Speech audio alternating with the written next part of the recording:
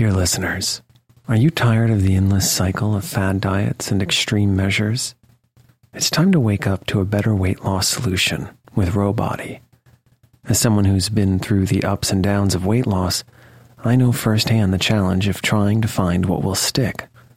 That's why if I qualified for Rowbody today, I'd jump at the chance for a scientifically backed program that supports long-term success.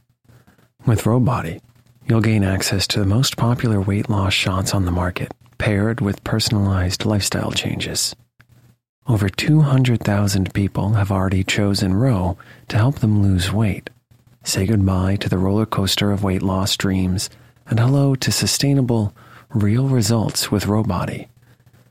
Go to row.co/snoozecast. Sign up today and you'll pay just $99 for your first month and $145 a month after that. Medication costs are separate. That's ro.co/snoozecast.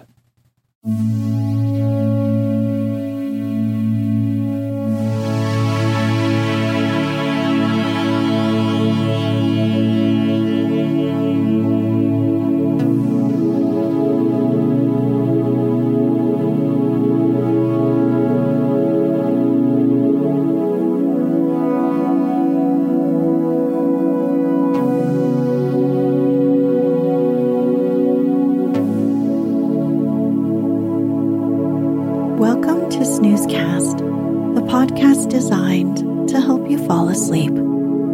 Find us on snoozecast.com, and if you enjoy our show, please share us with a friend. This episode is brought to you by Matchless Valor. Tonight, we'll read the final excerpt from The Wind in the Willows by Kenneth Grahame, published in 1908. To listen to this series easily in order, go to snoozecast.com/series. In the last episode, the gang is back together, and Badger, Rat, and Mole devise a plan to reclaim Toad Hall for their friend and take it back from the stoats and weasels that have overrun it.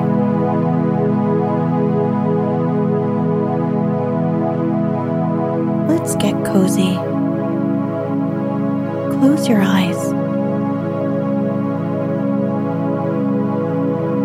Relax your body into the softness of your bed. Now, take a few deep breaths.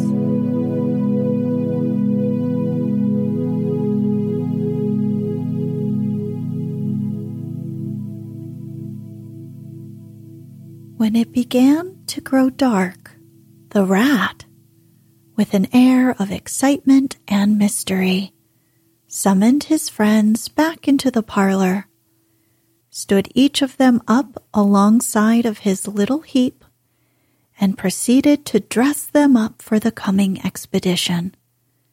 He was very earnest and thoroughgoing about it, and the affair took quite a long time. First, there was a belt to go round each animal, and then a sword to be stuck into each belt, and then a cutlass on the other side to balance it, then a pair of pistols, a policeman's truncheon, several sets of handcuffs, some bandages and sticking plaster, and a flask and a sandwich case. The Badger laughed good-humoredly and said, "All right, Ratty, it amuses you and it doesn't hurt me. I'm going to do all I've got to do with this here stick." But the rat only said, "Please, Badger, you know I shouldn't like you to blame me afterwards and say I had forgotten anything." When all was quite ready, the Badger took a dark lantern in one paw, grasped his great stick with the other, and said, "Now then, follow me. Mole first, 'cause I'm very pleased with him. Rat next, Toad last. And look here, Toady, don't you chatter so much as usual, or you'll be sent back, as sure as fate." The toad was so anxious not to be left out that he took up the inferior position assigned to him without a murmur, and the animals set off. The badger led them along by the river for a little way, and then suddenly swung himself over the edge into a hole in the river bank, a little above the water. The mole and the rat followed silently, swinging themselves successfully into the hole as they had seen the badger do. But when it came to Toad's turn, of course he managed to slip and fall into the water with a loud splash and a squeal of alarm. He was hauled out by his friends, rubbed down and wrung out hastily, comforted, and set on his legs. But the badger was seriously angry and told him that the very next time he made a fool of himself, he would most certainly be left behind. So at last they were in the secret passage, and the cutting-out expedition had really begun. It was cold and dark and damp and low and narrow, and poor Toad began to shiver, partly from dread of what might be before him, partly because he was wet through. The lantern was far ahead, and he could not help lagging behind a little in the darkness. Then he heard the rat call out warningly, "Come on, Toad," and a terror seized him of being left behind, alone in the darkness, and he came on with such a rush that he upset the rat into the mole, and the mole into the badger, and for a moment all was confusion. The badger thought they were being attacked from behind, and, as there was no room to use a stick or a cutlass, drew a pistol, and was on the point of putting a bullet into Toad. When he found out what had really happened, he was very angry indeed, and said, "Now this time that tiresome Toad shall be left behind." But Toad whimpered, and the other two promised that they would be answerable for his good conduct, and at last the badger was pacified, and the procession moved on. Only this time the rat brought up the rear, with a firm grip on the shoulder of Toad. So they groped and shuffled along, with their ears pricked up and their paws on their pistols, till at last the badger said, "We ought by now to be pretty nearly under the hull." Then suddenly they heard, far away as it might be, and yet apparently nearly over their heads, a confused murmur of sound, as if people were shouting and cheering and stamping on the floor and hammering on tables. The Toad's nervous terrors all returned, but the badger only remarked placidly, "They are going at it, the weasels." The passage now began to slope upwards.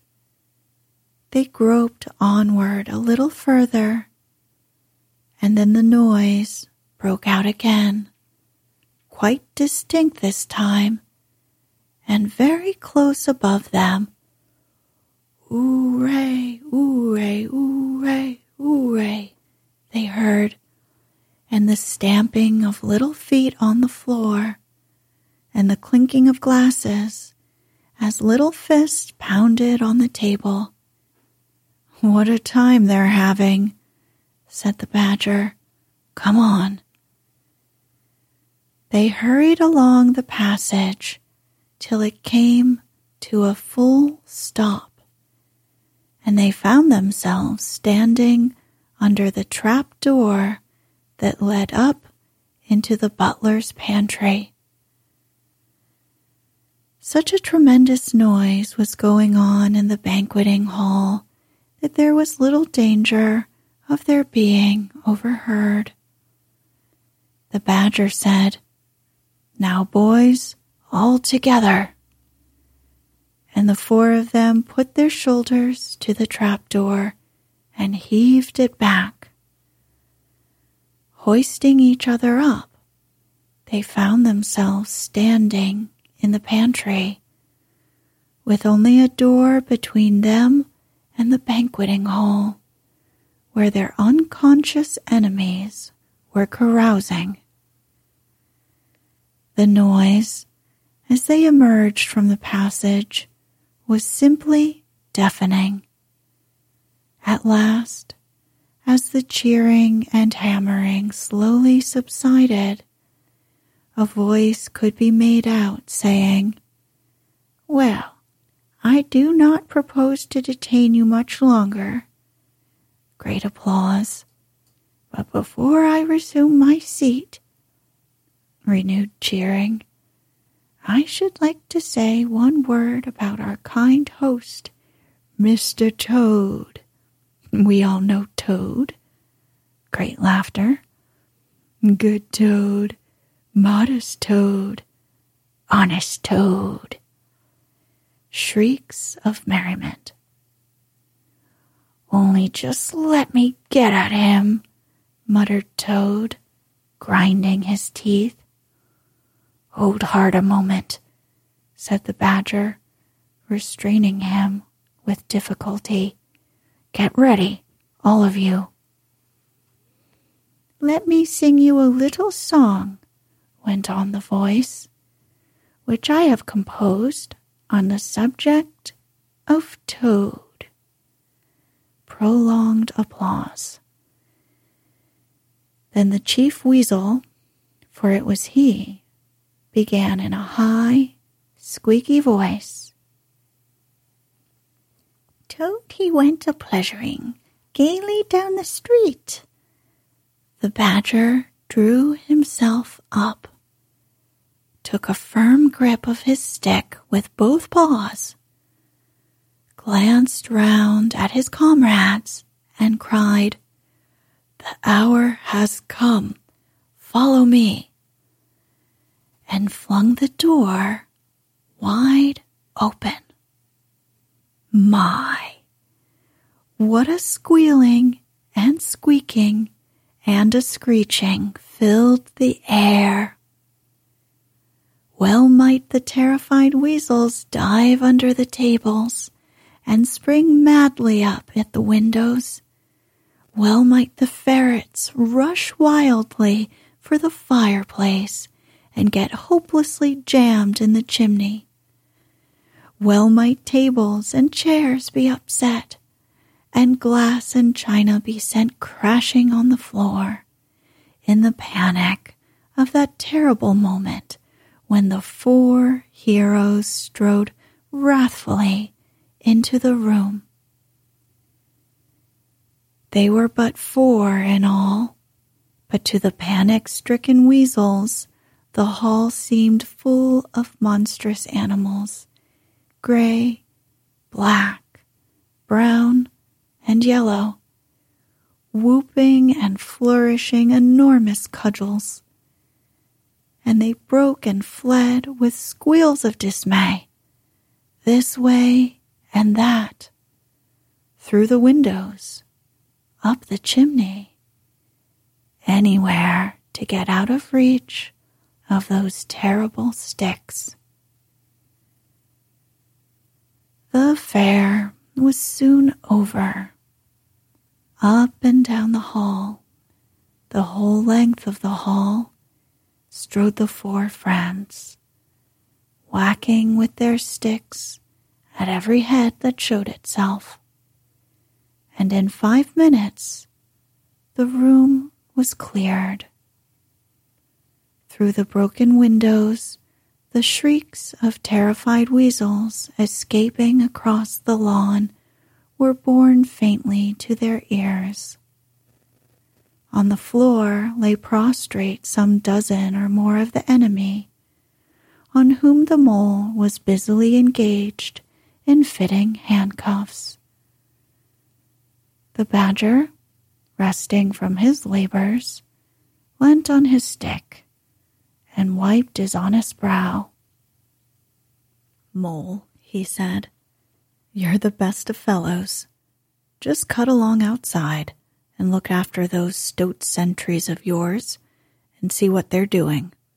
I've an idea that, thanks to you, we shan't have much trouble from them tonight."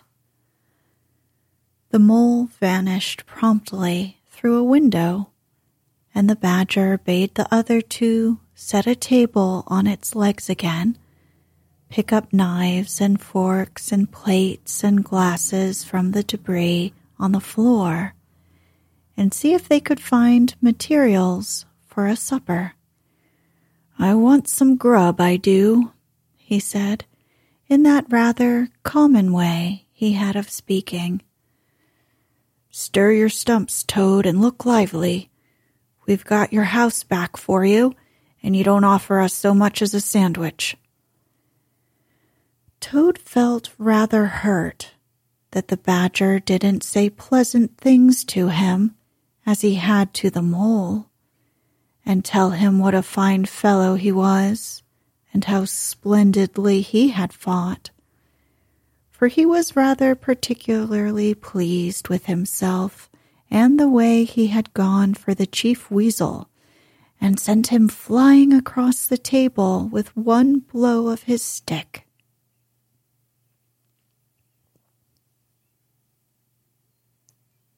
But he bustled about, and so did the rat, and soon they had found some guava jelly in a glass dish, and a cold chicken, a tongue that had hardly been touched, some trifle, and quite a lot of lobster salad. And in the pantry they came upon a basketful of French rolls and any quantity of cheese, butter, and celery. They were just about to sit down when the mole clambered in through the window, chuckling, with an armful of rifles. "It's all over," he reported.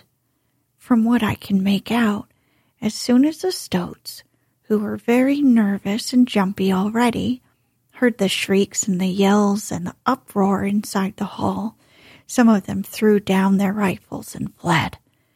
They've all disappeared by now, one way or another, and I've got their rifles, so that's all right."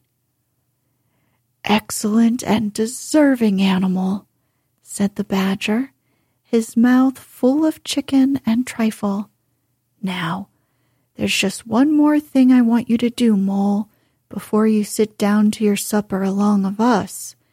And I wouldn't trouble you, only I know I can trust you to see a thing done, and I wish I could say the same of everyone I know. I'd send Rat if he wasn't a poet. I want you to take those fellows on the floor there upstairs with you, and have some bedrooms cleaned out and tidied up and made really comfortable. See that they sweep under the beds, and put clean sheets and pillowcases on, and turn down one corner of the bedclothes, just as you know it ought to be done, and have a can of hot water, and clean towels, and fresh cakes of soap put in each room. And then you can put them out by the back door, and we shan't see any more of them, I fancy. And then come along and have some of this cold tongue. It's first rate. I'm very pleased with you, Mole." The good-natured mole picked up a stick, formed his prisoners up in a line on the floor, gave them the order, "Quick march," and led off his squad to the upper floor. After a time, he appeared again, smiling, and said that every room was ready and as clean as a new pin. They were very penitent and said they were extremely sorry for what they had done, but it was all the fault of the chief weasel and the stoats, and if ever they could do anything for us at any time to make up, we had only got to mention it.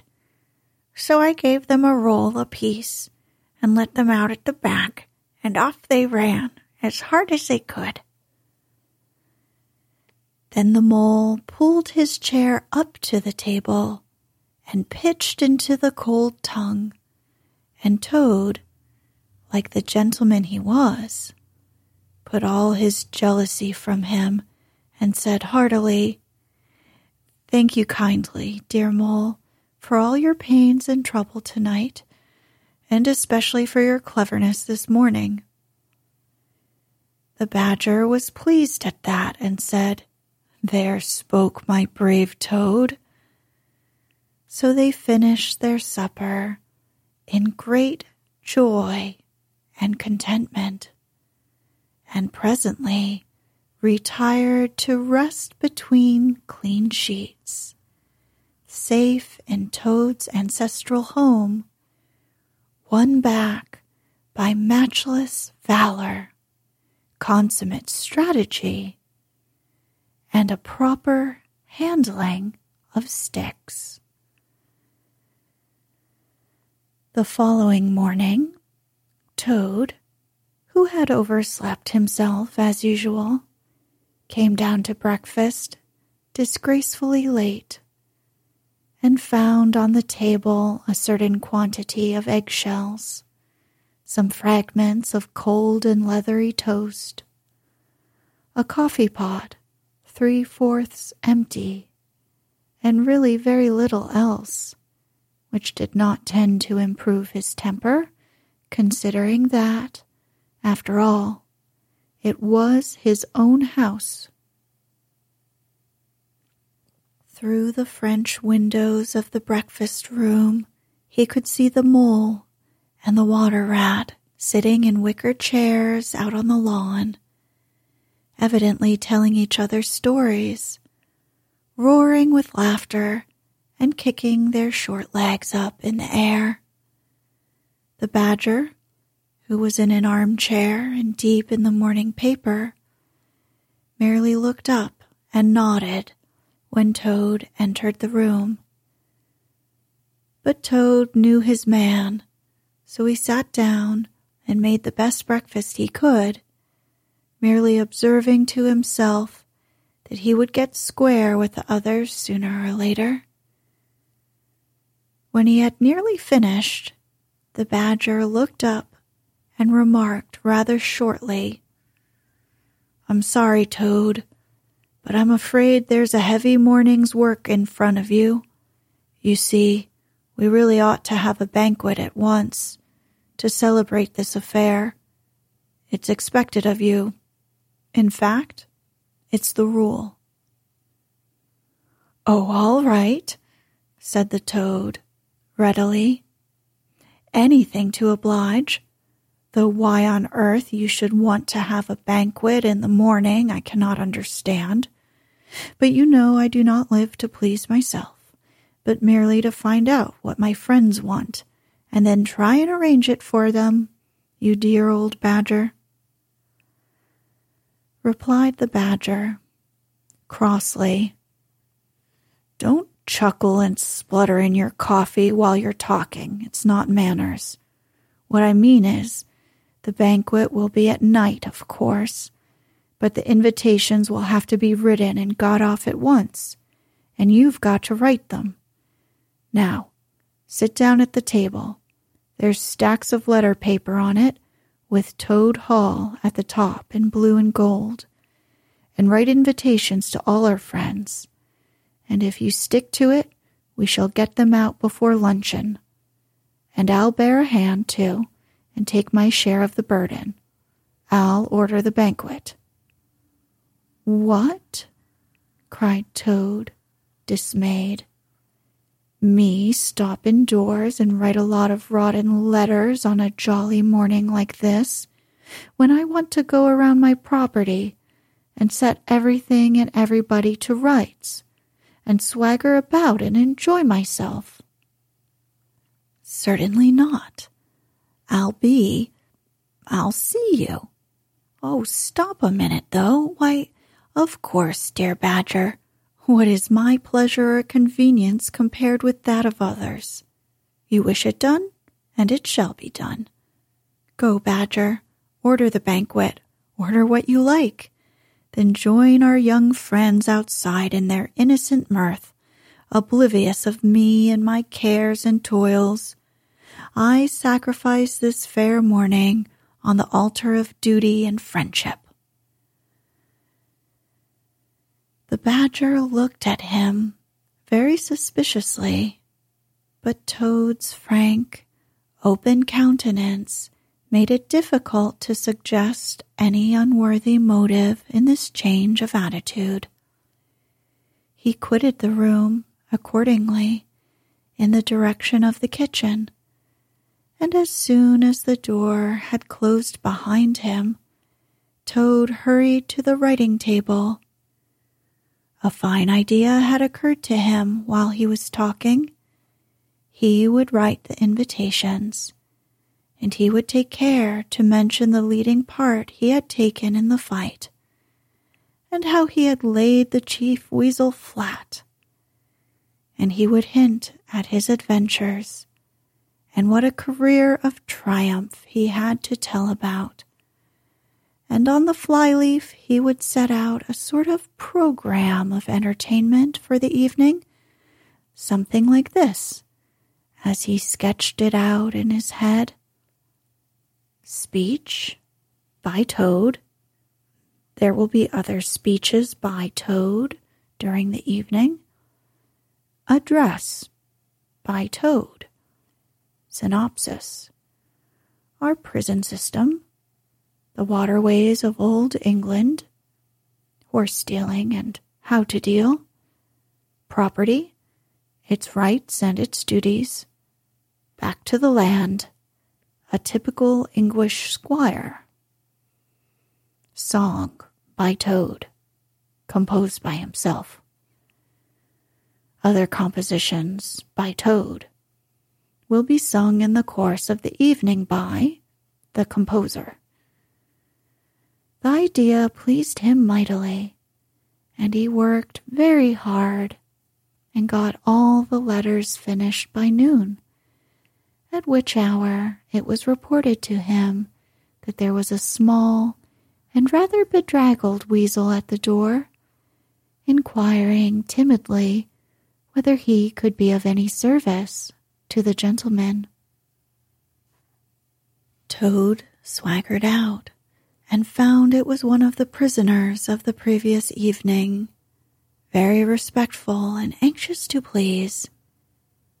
He patted him on the head, shoved the bundle of invitations into his paw, and told him to cut along quick and deliver them as fast as he could. And if he liked to come back again in the evening, perhaps there might be a shilling for him, or again, perhaps there mightn't. And the poor weasel seemed really quite grateful, and hurried off eagerly to do his mission.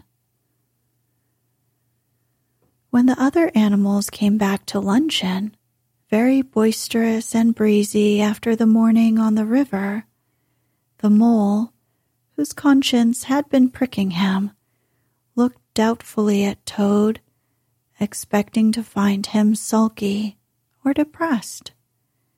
Instead, Toad was so uppish and inflated that the mole began to suspect something, while the rat and the badger exchanged significant glances. As soon as the meal was over, Toad thrust his paws deep into his trouser pockets, remarked casually, "Well,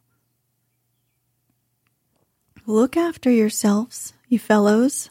Ask for anything you want," and was swaggering off in the direction of the garden, where he wanted to think out an idea or two for his coming speeches, when the rat caught him by the arm. Toad rather suspected what he was after and did his best to get away. But when the badger took him firmly by the other arm, he began to see that the game was up. "Now, look here, Toad," said the rat. "It's about this banquet, and very sorry I am to have to speak to you like this, but we really want you to understand, once and for all, that there are going to be no speeches and no songs. Try and grasp the fact that on this occasion we're not arguing with you. We're just telling you." Toad saw that he was trapped. They understood him. They saw through him. They had got ahead of him. His pleasant dream was shattered.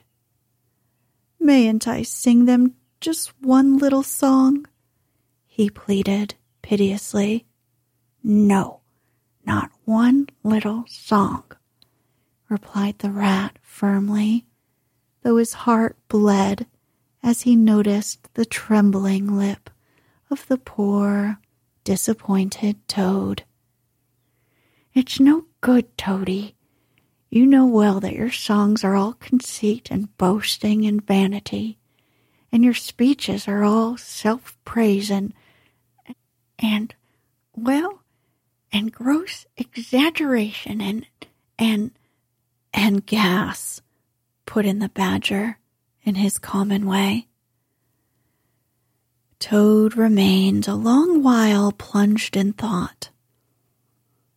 At last he raised his head, and the traces of strong emotion were visible on his features.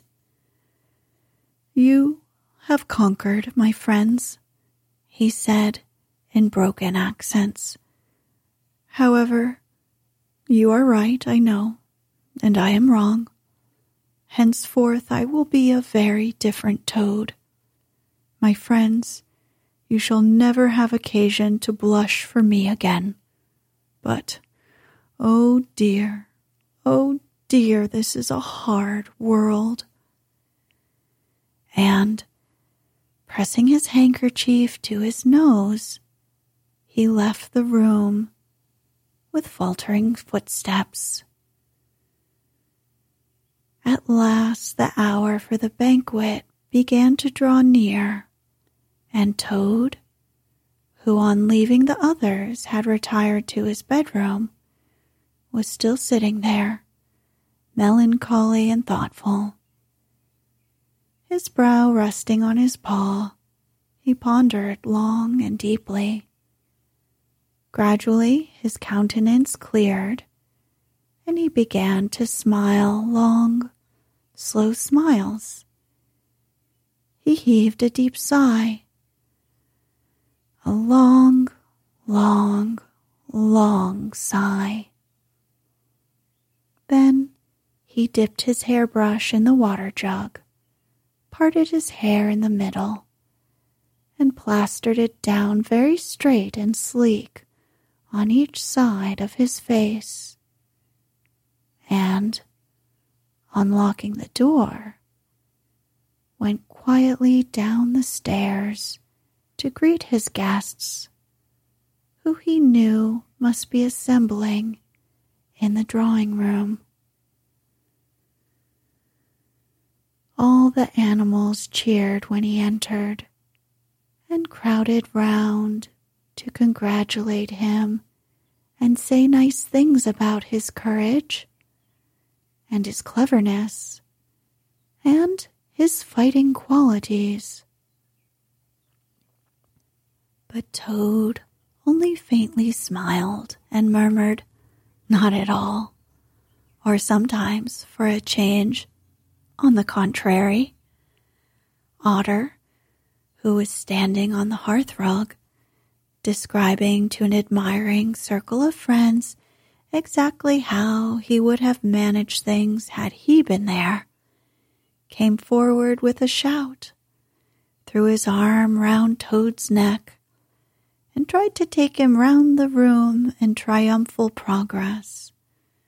But Toad, in a mild way, was rather snubby to him, remarking gently, as he disengaged himself, Badger's was the mastermind. The mole and the water rat bore the brunt of the fighting. I merely served in the ranks and did little or nothing. The animals were evidently puzzled and taken aback by this unexpected attitude of his, and Toad felt, as he moved from one guest to the other, making his modest responses, that he was an object of absorbing interest to everyone. The Badger had ordered everything of the best, and the banquet was a great success. There was much talking and laughter among the animals, but through it all Toad, who of course was in the chair, looked down his nose and murmured pleasant nothings to the animals on either side of him. At intervals he stole a glance at the Badger and the rat, and always when he looked, they were staring at each other with their mouths open, and this gave him the greatest satisfaction. After this climax, the four animals continued to lead their lives in great joy and contentment, undisturbed by further risings or invasions. Toad, after due consultation with his friends, selected a handsome gold chain and locket set with pearls, which he dispatched to the jailer's daughter with a letter that even the Badger admitted to be modest, grateful, and appreciative. And the engine driver, in his turn, was properly thanked and compensated for all his pains and trouble. Under severe compulsion from the Badger, even the barge woman was, with some trouble, sought out, and the value of her horse discreetly made good for her, though Toad kicked terribly at this, holding himself to be an instrument of fate. The amount involved, it was true, was not very burdensome, the gypsy's valuation being admitted by local assessors to be approximately correct. Sometimes, in the course of long summer evenings, the friends would take a stroll together in the wild wood, now successfully tamed so far as they were concerned. And it was pleasing to see how respectfully they were greeted by the inhabitants, and how the mother weasels would bring their young ones to the mouths of their holes and say, pointing, "Look, baby, there goes the great Mr. Toad. And there's the gallant water rat, a terrible fighter, walking along with him. And yonder comes the famous Mr. Mole, of whom you so often have heard your father tell." But when their infants were fractious and quite beyond control, they would quiet them by telling how, if they didn't hush them and not fret them, the terrible gray Badger would up and get them. This was a base libel on Badger, who, though he cared little about society, was rather fond of children.